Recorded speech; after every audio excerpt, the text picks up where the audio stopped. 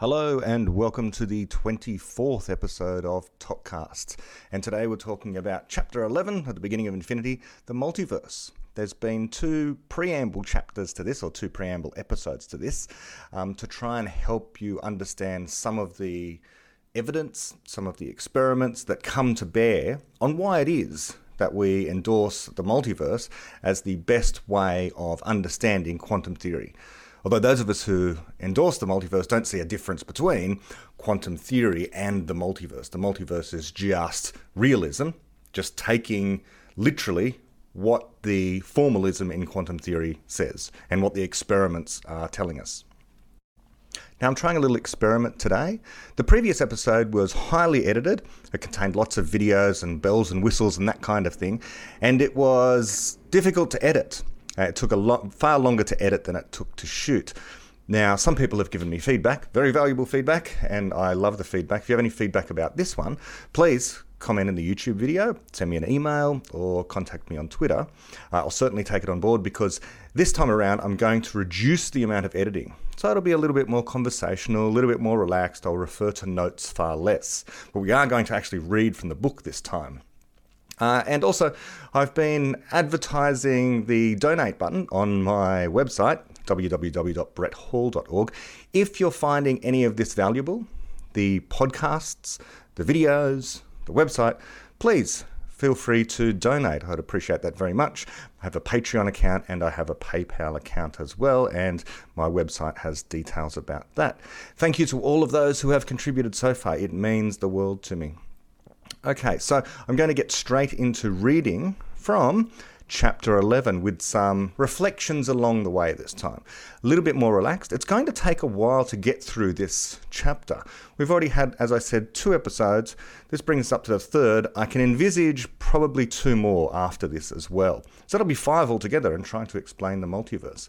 It is a powerful argument, as I've said before, in this chapter in the beginning of Infinity, but it takes some unpacking. Now, as I said, there'll be far less editing in this video, this audio, but some of the editing is unavoidable simply because I either make complete and utter mistakes or I just need a drink of water and you don't need to hear that.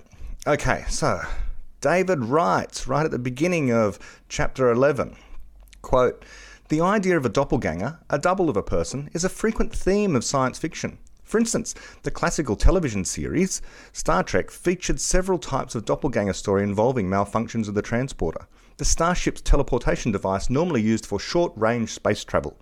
Since teleporting something is conceptually similar to making a copy of it at a different location, one can imagine various ways in which the process could go wrong, and somehow end up with 2 instances of each passenger, the original and the copy. Sometimes a doppelganger is not copied from an original, but exists from the outset in a parallel universe. In some stories, there is a rift between universes through which one can communicate or even travel to meet one's doppelganger. In others, the universes remain mutually imperceptible, in which case the interest of the story, or rather 2 stories, is in how events are affected by the differences between them. For instance, the movie Sliding Doors interleaves 2 variants of a love story, following the fortunes of 2 instances of the same couple in 2 universes which initially differ only in one small detail. In a related genre, known as alternate history, one of the 2 stories need not be told explicitly because it is part of our own history and is assumed to be known to the audience. For example, the novel Fatherland by Robert Harris is about a universe in which Germany won the Second World War. Robert Silverberg's Roma Returner is about one in which the Roman Empire did not fall. I'll pause there. End quote. The Man in the High Castle, that's a recent one. I think it was on Amazon Prime. It went for 2 seasons, precisely about the alternative universe in which Nazi Germany and Imperial Japan indeed won the Second World War. And it's a society set in, it's not quite modern day, I don't think, but a society where those two empires basically took over the world. And importantly, they took over the United States, and that was sort of divided down the middle, one part run by Germany and one part run by Japan. Okay, let's keep going. David writes, quote, In another class of stories, the transporter malfunction accidentally exiles the passengers to a phantom zone, where they are imperceptible to everyone in the ordinary world, but can see and hear them and each other. So they have the distressing experience of yelling and gesticulating in vain to their shipmates who are oblivious and walk right through them. In some stories, it is only copies of the travellers that are sent to a phantom zone, unbeknown to the originals. Such a story may end with the exiles discovering that they can, after all, have some effect on the ordinary world. They use that effect to signal their existence and are rescued through a reversal of the process that exiled them. Depending on the fictional science that has been supposed, they then may begin new lives as separate people, or they may merge with their originals. The latter option violates the principle of the conservation of mass, among other laws of physics, but again, this is fiction. Nevertheless, there is a certain category of rather pedantic science fiction enthusiasts, myself included, who prefer the fictional science to make sense, to consist of reasonably good explanations. Imagining worlds with different laws of physics is one thing, imagining worlds that do not make sense in their own terms is quite another. For instance, we want to know how it can be that the exiles can see and hear the ordinary world but not touch it. Pause there, end quote, and I'm the same. For example, one of the first, I'm of an age where one of the first great blockbuster movies that took my interest was Star Wars. I love Star Wars, but I quickly realised that it was fantasy and not true science fiction. I was a science nerd, I suppose, early on in life, loved astronomy, and I understood what a parsec was. So when Han Solo said the Millennium Falcon, the spaceship, could make the Kessel Run in less than 12 parsecs, that didn't make sense. And then in episode 1 of Star Wars, in 1997-ish, when that was released, many of us Star Wars fans were utterly befuddled, confused and disappointed that George Lucas tried to explain the scientific basis of the Force. To me, the Force was just magic. It served the same role that Gandalf's staff did in Lord of the Rings. There was nothing scientific about the Force, and nor should one try and make something scientific about the Force. But he did. He tried to explain that there were these little bacteria, these little life forms inside of every cell called midichlorians, and these things somehow mediated the messages between the Force and the user of the Force, like the Jedi. Master, sir, I heard Yoda talking about midichlorians. I've been wondering, what are midichlorians? Midichlorians are a microscopic life form that resides within all living cells. They live inside me. Inside your cells, yes. And we are symbionts with them. Symbionts? Life forms living together for mutual advantage. Without the midichlorians, life could not exist, and we would have no knowledge of the Force. They continually speak to us, telling us the will of the Force. When you learn to quiet your mind, you'll hear them speaking to you. I don't understand. With time and training, Annie, you will.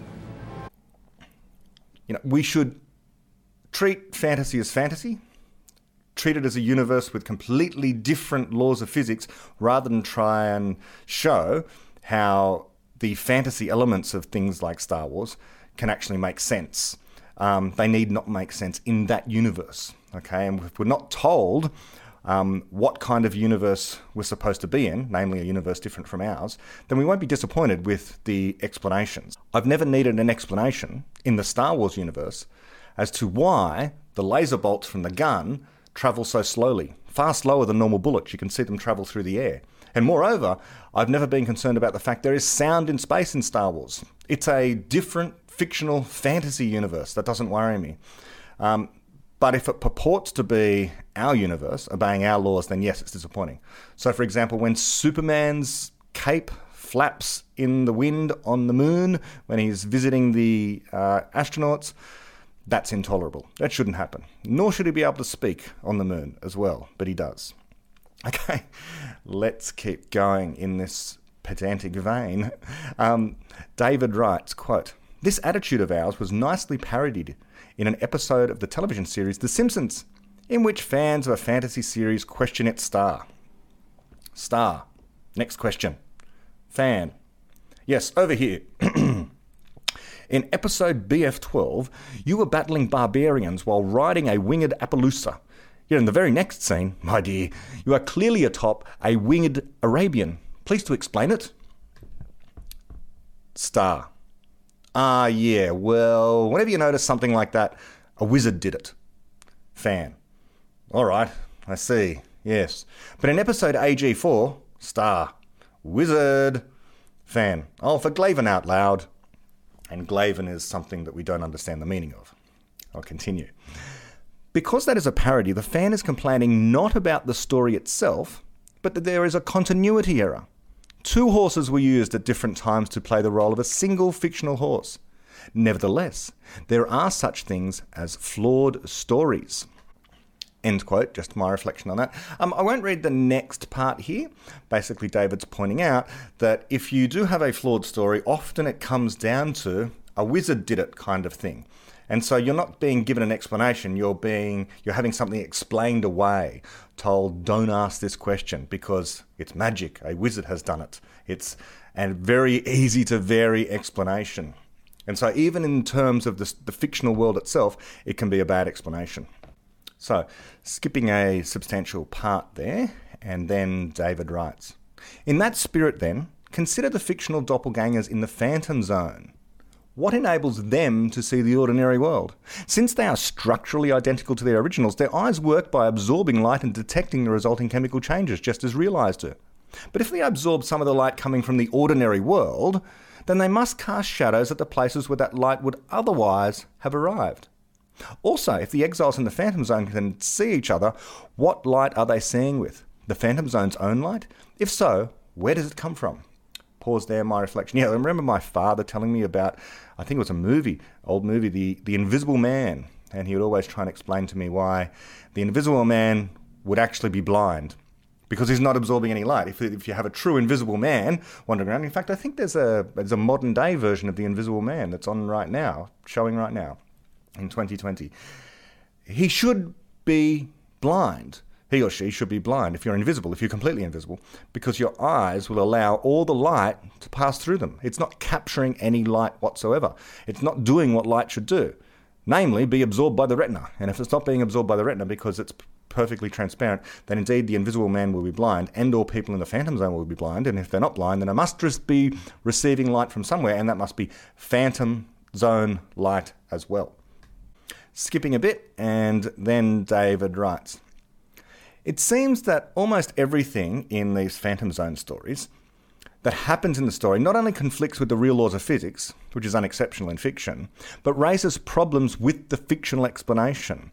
If the doppelgangers can walk through people in these stories, why do they not fall through the floor? In reality, a floor supports people by bending slightly.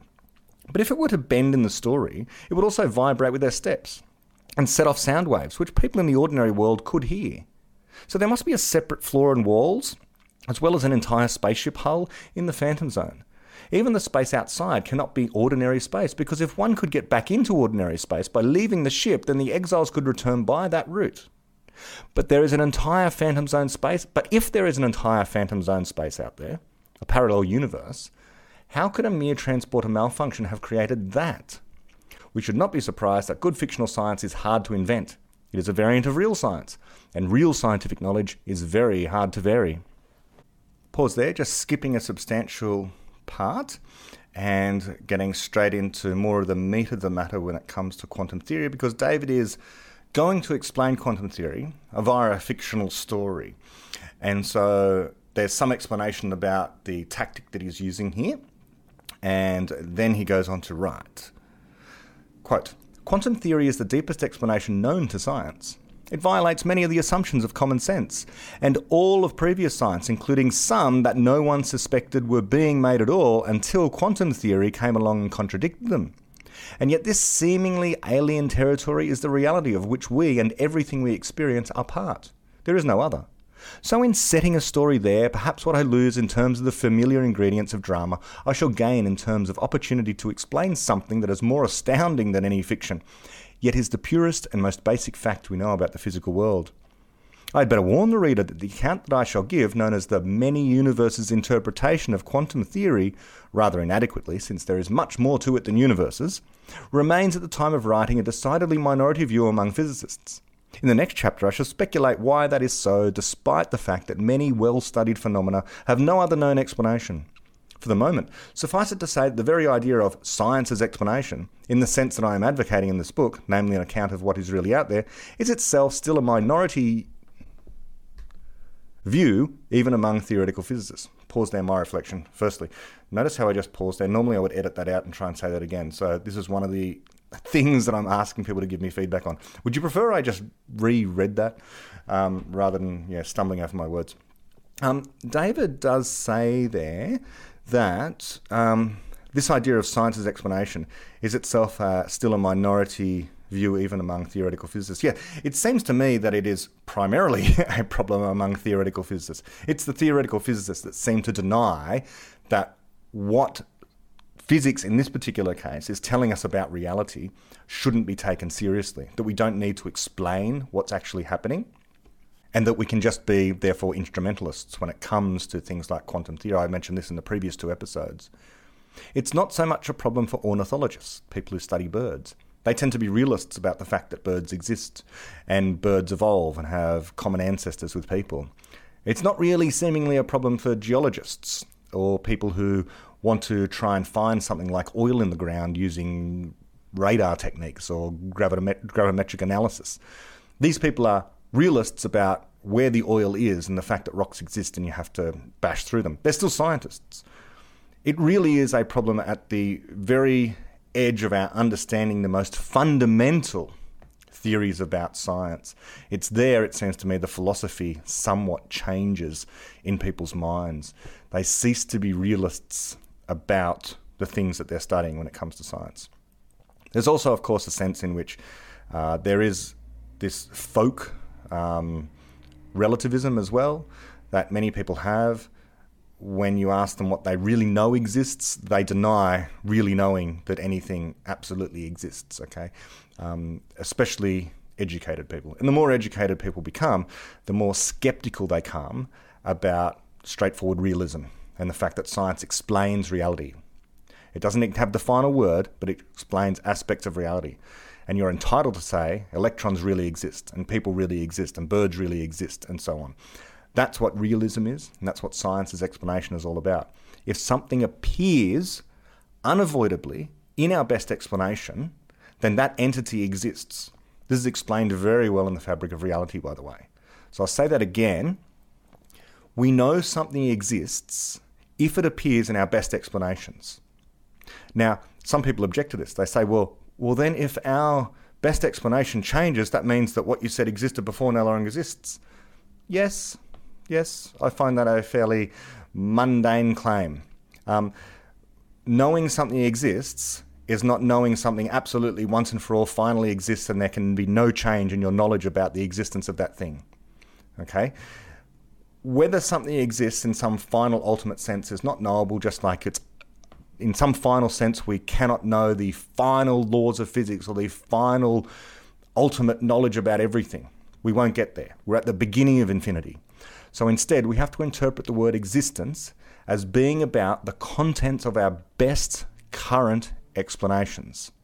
It's not an infallible criteria when we're talking about existence. So that's the only remark I'll make on that. And I think that your typical scientist, the further they get away from theoretical physics, they tend to be realists about their own field. Okay? I have a friend who is a marine biologist. I've never heard him deny the fact that squid exists. He studies squid, he knows that the squids exist, and he's quite happy to say, I know that squids exist. On the other hand, the theoretical physicist does tend to deny the reality of what things like the Schrödinger wave equation tell us about reality. Anyway, I digress. Let me return to the book. David writes, let me begin with perhaps the simplest possible parallel universe speculation. A phantom zone has existed all along, ever since its own Big Bang. Until our story begins, it has been an exact doppelganger of the entire universe, atom for atom, and event for event. All the flaws that I mentioned in the phantom zone stories All the flaws that I mentioned in the Phantom Zone stories derive from the asymmetry, that things in the ordinary world affect things in the Phantom Zone, but not vice versa. So let me eliminate those flaws by imagining for a moment that the universes are completely imperceptible to each other. Since we are heading towards real physics, let me also retain the speed of light limit on communication and let the laws of physics be universal and symmetrical, i.e., they make no distinction between the universes. Moreover, they are deterministic. Nothing random ever happens, which is why the universes have remained alike so far. How can they ever become different? This is a key question in the theory of the multiverse, which I shall answer below.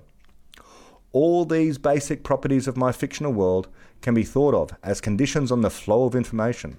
One cannot send a message to the other universe, nor can one change anything in one's own universe sooner than light could reach that thing. Nor can one bring new information, even random information, into the world. Everything that happens is determined by the laws of physics from what has gone before. However, one can of course bring new knowledge into the world. Knowledge consists of explanations, and none of those conditions prevents the creation of new explanations. All this is true of the real world too. Pause there, end quote. Here is my controversial take on that. It's not controversial to me, but it's some discussions I've been engaged in recently. Discussions that go back some 2 decades about this particular thing. All those things that David said there are quite true. So, for example, everything that happens is determined by the laws of physics from what has gone before. So determinism is real. Every event is absolutely determined by the laws of physics. But to assume that it is the past that determines the future is just a bias. Because the laws of physics are symmetric in time, one may as well say the future determines the past state as well. So you can take any future state, apply the laws of physics in reverse, and end up with that past state. Everything is determined, doesn't privilege what thing in time determines what other thing in time, because you can reverse the laws of physics. They are symmetric. The laws of motion are symmetric. Okay. The one thing that can be brought into this world, so new information can't be brought into this world. However, new knowledge can be brought into this world by creative people. And the essence of new knowledge created by creative people, that seems somewhat redundant and circular, but it's true that people are creative. They create new knowledge. Is that new knowledge is impossible to predict ahead of time. Were it possible to predict what knowledge someone was going to create, then that knowledge would be had at the time of the prediction, and thus it would not be a genuine creation of that knowledge. But knowledge really is created and has a causal effect in the world, and it cannot be predicted, not only because it's super complex, although David is going to explain how that is one factor, but I would say we simply do not know the process by which knowledge creation occurs. We have some ideas. Popperian epistemology gives us some ideas that it is this process of conjecture and refutation. But how new conjectures are arrived at, what the process is that goes on inside the mind of a person in order to create this new explanatory knowledge, we don't know. It's a black box for now. It could very well be that it remains some kind of black box, that there is some uncertainty principle that controls creativity. I'm just conjecturing this. I'm just throwing this out there. I'm not saying that I believe it. I'm saying it's a possibility that it will turn out to be inherently impossible to predict knowledge creation. There'll be some principle that prohibits us from predicting what knowledge a person will create. It's inherently unpredictable. And if it's inherently unpredictable, then we have to realize, then, although it's determined by the laws of physics, everything is determined by the laws of physics, this does not rule out free will, because free will is intrinsically coupled to this idea of creating new knowledge. That if you have a decision to make in your life, where apparently you only have 2 choices, the human mind is such that it can create new options, options that weren't there before.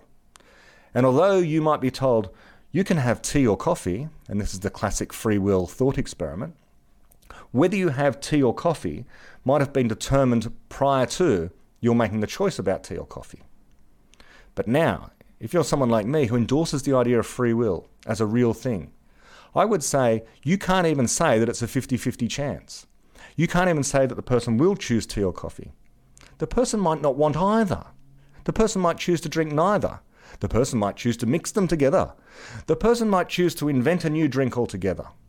All of these things, though consistent with the laws of physics, cannot be predicted ahead of time. This is what free will is about. It has something to do with creatively generating new options that weren't there previously. And so I call this an emergent feature of reality. The fact that people are unique in this regard. People are unique in this regard and cosmically important in large part for this reason, that they bring new options into the world, that they can create new explanations, and those new explanations gives them a wider repertoire of ways in which to control the world they find themselves in and control the environment that they find themselves in. And so attempting to prophesy things into the distant future is near impossible. We can have some crude estimates based upon current knowledge about what's going to happen into the distant future, but invariably that will be wrong because we haven't been able to take account of human creativity. Is everything determined by the laws of physics? Absolutely. Do we know what all the laws of physics are and the most fundamental laws of physics that exist? No. Will we ever? No. Could any of these laws of physics have anything whatever to do with creative conjectures? Perhaps. And perhaps some of them will tell us why it is that we can't predict ahead of time what is going to happen. If you can't predict ahead of time what is going to happen when a person is involved, then that's what free will basically amounts to. Although it's determined, it's not predictable. Say it again.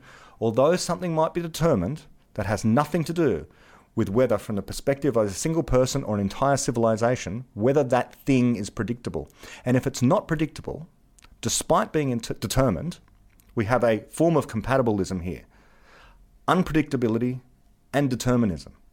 And I think when that situation arises in the context of creative expression by people, we have something that we may as well call free will, because it's serving all the functions that classical free will serves.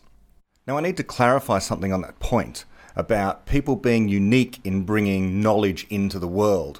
And so the fact that they create knowledge means that it's unpredictable what's going to happen into the distant future because of the fact it's a genuine act of creation, despite the fact everything obeys the laws of physics.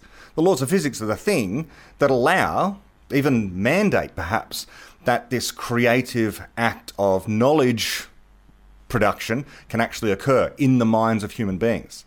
What I want to clarify is explanatory knowledge is not the only kind of knowledge that can be brought into the universe. There is another kind that we have mentioned here on Topcast and that we have read about from the beginning of infinity. That other kind of knowledge is, of course, evolutionary knowledge or genetic knowledge, knowledge that is in the DNA, knowledge that enables organisms to survive in certain environments, in given environments. And in fact, it's a nice parallel, really. A biologist would be able to explain how it is that we cannot predict what animals, what specific species are going to evolve in particular niches. You can guess, you can have an approximate understanding that, well, if you find a particular biological niche, then a certain kind of organism might be expected to fill that niche in some way. I think Darwin himself, Charles Darwin, made a kind of prediction, given that there was a certain kind of orchid that existed, which had a very long stem. It was very difficult for any insect to actually reach down to get the nectar from the bottom of that orchid. And so he postulated that there should be a moth out there somewhere with a very long proboscis, a very long, kind of insect beak thing that could get down into that orchid. And so he did indeed make a kind of evolutionary prediction. But it's not a prediction in the same way that physics makes predictions. After all, evolution is blind. And this evolution is blind claim is quite true. That means we can't really predict what's going to happen next because although there might be certain niches where we would expect the coevolution of two organisms, given any particular environment, it's going to be extremely difficult indeed to try and figure out what kind of organisms might actually specifically arise in those environments. If we were alien biologists and we tried to predict, for example, given no other information other than what the physical environment of the continent of Australia was like and the physical environment of what the continent of Africa is like, they're both quite similar, both hot, rather dry places. It'd be very difficult to figure out that the kangaroos evolved in one place and the lions evolved in another place. I don't think that biology is able to do that kind of prediction, and that's the way in which evolution is creative. It's able to bring these organisms into being to fill niches. But what specific kind of organism fills a particular physical niche, that's unpredictable. And it's a form of creativity. It's a form of knowledge creation by evolution. Equally determined by the laws of physics, but the laws of physics determine in the sense that allow for evolution to proceed, evolution to occur. So evolution brings knowledge into existence. So too do people. The difference is that people bring into existence explanatory type knowledge. And this explanatory knowledge is inherently unpredictable and allows us to change the environment in which we find ourselves, to understand the environment and to control it. So yeah, just a quick clarification on that point. There are indeed two kinds of knowledge, explanatory and evolutionary. Okay, let's keep on going. That was a massive diversion. And David writes, we can temporarily think of the two universes as being literally parallel. Suppress the third dimension of space and think of a universe as being two-dimensional, like an infinitely flat television. Then place a second such television parallel to it, showing exactly the same pictures, symbolizing the objects in the two universes. Now forget the material of which the televisions are made. Only the pictures exist. This is to stress that a universe is not a receptacle containing physical objects. It is those objects. In real physics, even space is a physical object, capable of warping and affecting matter and being affected by it. Now we have two perfectly parallel identical universes, each including an instance of our starship, its crew and its transporter, and of the whole of space. Because of the symmetry between them, it is now misleading to call one of them the ordinary universe and the other the phantom zone. So I shall just call them universes. The two of them together, which comprise the whole of physical reality in the story so far, are the multiverse. Similarly, it is misleading to speak of the original object and its doppelganger.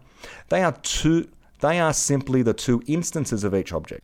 If our science fiction speculation were to stop there, the two universes would have to remain identical forever. There is nothing logically impossible about that, yet it would make our story fatally flawed, both as fiction and as scientific speculation, and for the same reason. It is a story of two universes, but only one history. That is to say, there is only one script about what is really there in both universes. Considered as fiction, therefore, it is really a single universe story in a pointless disguise. Considered as scientific explanation, considered as scientific speculation, it describes a world that would not be explicable to its inhabitants. For how could they ever argue that their history takes place in two universes and not 3 or 30? Why not 2 today and 30 tomorrow? Moreover, since their world has only one history, all their good explanations about the nature would be about that history. That single history would be what they meant by their world or universe. Nothing of the underlying two-ness of their reality would be accessible to them, nor would it make any more sense to them as an explanation than would 3-ness or 30-ness. Yet they would be factually mistaken. A remark about explanation. Although the story so far would be a bad explanation from the inhabitants' point of view, it is not necessarily bad from ours. Imagining inexplicable worlds can help us to understand the nature of explicability. I have already imagined some explicable worlds for that very reason in previous chapters, and I shall imagine more in this chapter. But in the end, I want to tell of an explicable world, and it will be ours. A remark about terminology. The world is the whole of physical reality. In classical, pre-quantum physics, the world was thought to consist of one universe, something like a whole three-dimensional space for the whole of time and all its contents. According to quantum physics, as I shall explain, the world is a much larger and more complicated object, the multiverse, which includes many such universes among other things. And history is a sequence of events happening to objects and possibly their identical counterparts. So in my story so far, the world is a multiverse that consists of two universes but has only one single history. So our two universes must not stay identical. Something like a transporter malfunction will have to make them different. Yet, as I said, that may seem to have been ruled out by those restrictions on information flow. The laws of physics in the fictional multiverse are deterministic and symmetrical. So what can the transporter possibly do that would make the two universes differ? It may seem that whatever one instance of it does to one universe, its doppelganger must be doing to the other, so the universes can only remain the same. Surprisingly, that is not so. It is consistent for two identical entities to become different under deterministic and symmetrical laws. Pause there. End quote for the moment. Just a little reflection of mine. This is just like the half-silvered mirror in the Mach Zehnder interferometer that we talked about in the last episode. This is where, although the laws of physics are deterministic and symmetrical, nonetheless, you could have a situation where a photon can strike a half-silvered mirror, and 50% of the time it will go through and 50% of the time it will bounce off. And in fact, in the real multiverse, what we have is, in that situation, 50% of all electrons or all photons rather, that strike that half-silvered mirror will go through. All fungible copies of this one electron will go through, and 50% will bounce off. And so although you have symmetrical deterministic laws, there's two different possible outcomes. That causes the universes to become different. When you have that capacity for differentiation, symmetrical deterministic laws can cause different things to happen, and it really happens in real life. A voltage surge, for example, such as David has in his fictional story, it could be something like, well, just by chance, I say chance, but due to the laws of physics, an electron can have different energies as it orbits a nucleus. In fact, it could have so much energy it ionizes. And this effectively is a spark on an atomic scale. Ionize means the electron leaves the atom.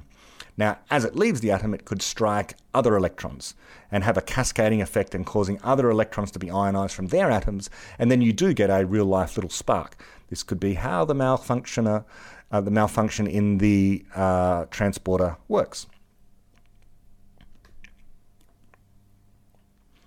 Okay, so I'll just continue for a little longer and then I'll stop here, having not read too much. Just as an experiment. Remember, I want people's feedback on whether you think the lack of editing in this episode is a better or a worse thing.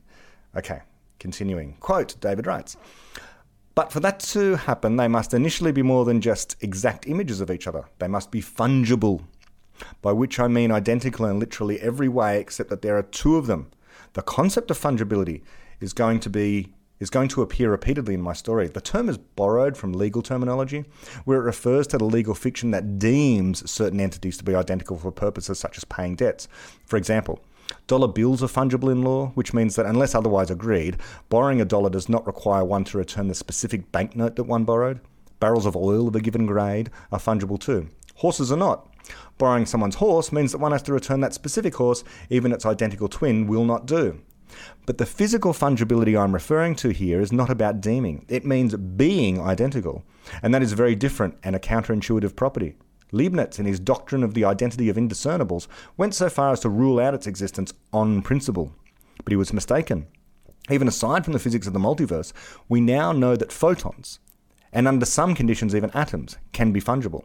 This is achieved in lasers and in devices called atomic lasers, respectively. The latter emit bursts of extremely cold fungible atoms. For how this is possible without causing transmutation, explosions and so on, see below." End quote. Just pause here. I noticed there's a third meaning of fungible, and people have been using this increasingly more, especially in economics.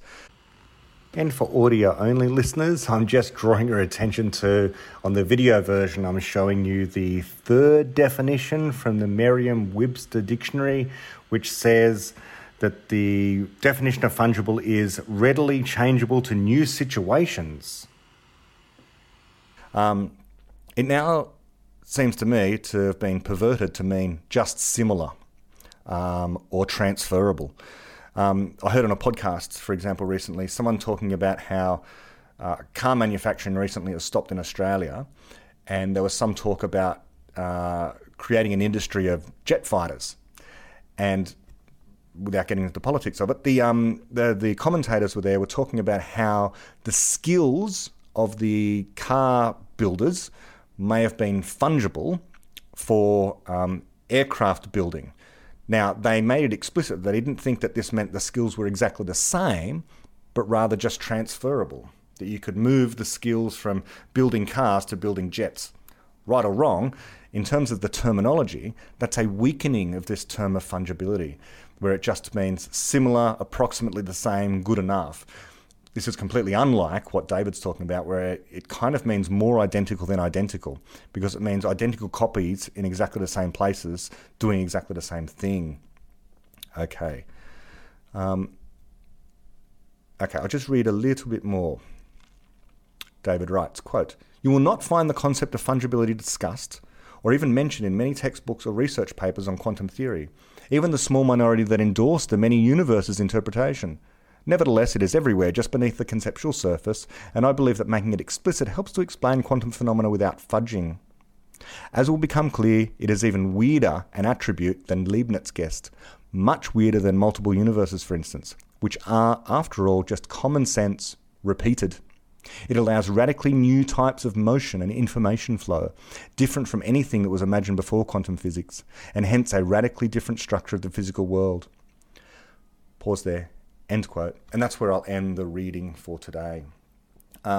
Yes, so we're getting a hint here now that the multiple universes aspect of quantum theory, of the multiverse, is not the most amazing thing. This concept of fungibility really is one of the more amazing things.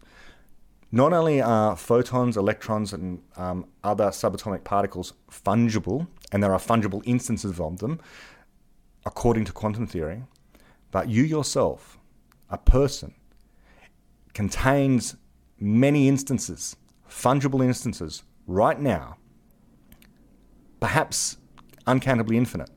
What does it feel like to be uncountably infinite numbers of fungible instances of a person? Exactly as it feels like to you right now. What does it feel like to differentiate into two different copies? Exactly as it feels like now. Okay, we have to understand reality as it is. Now, we don't know what it would feel like to split and then merge again, although that might happen, because we don't have sense organs for that. But perhaps in the episode next, or the one after that, I'll explain the experiment that David has proposed to differentiate between this multiverse conception of quantum theory, the realist conception, versus other conceptions of quantum theory. The other conceptions of quantum theory are far more, to my mind, counterintuitive, illogical even. Those interpretations say that all of the universes disappear except for one when being observed. In other words, the power of the human mind, of consciousness, is what causes the collapse of the wave function.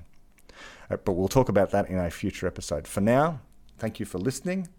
And do let me know, via whatever means, if you preferred this style, slightly more relaxed, more conversational, me not referring to notes very often, stumbling over my words in places, possibly not sounding as refined as what I did in previous episodes. What do you prefer? Because moving forward, I'll be taking people's ideas on board to some extent. Until then, bye.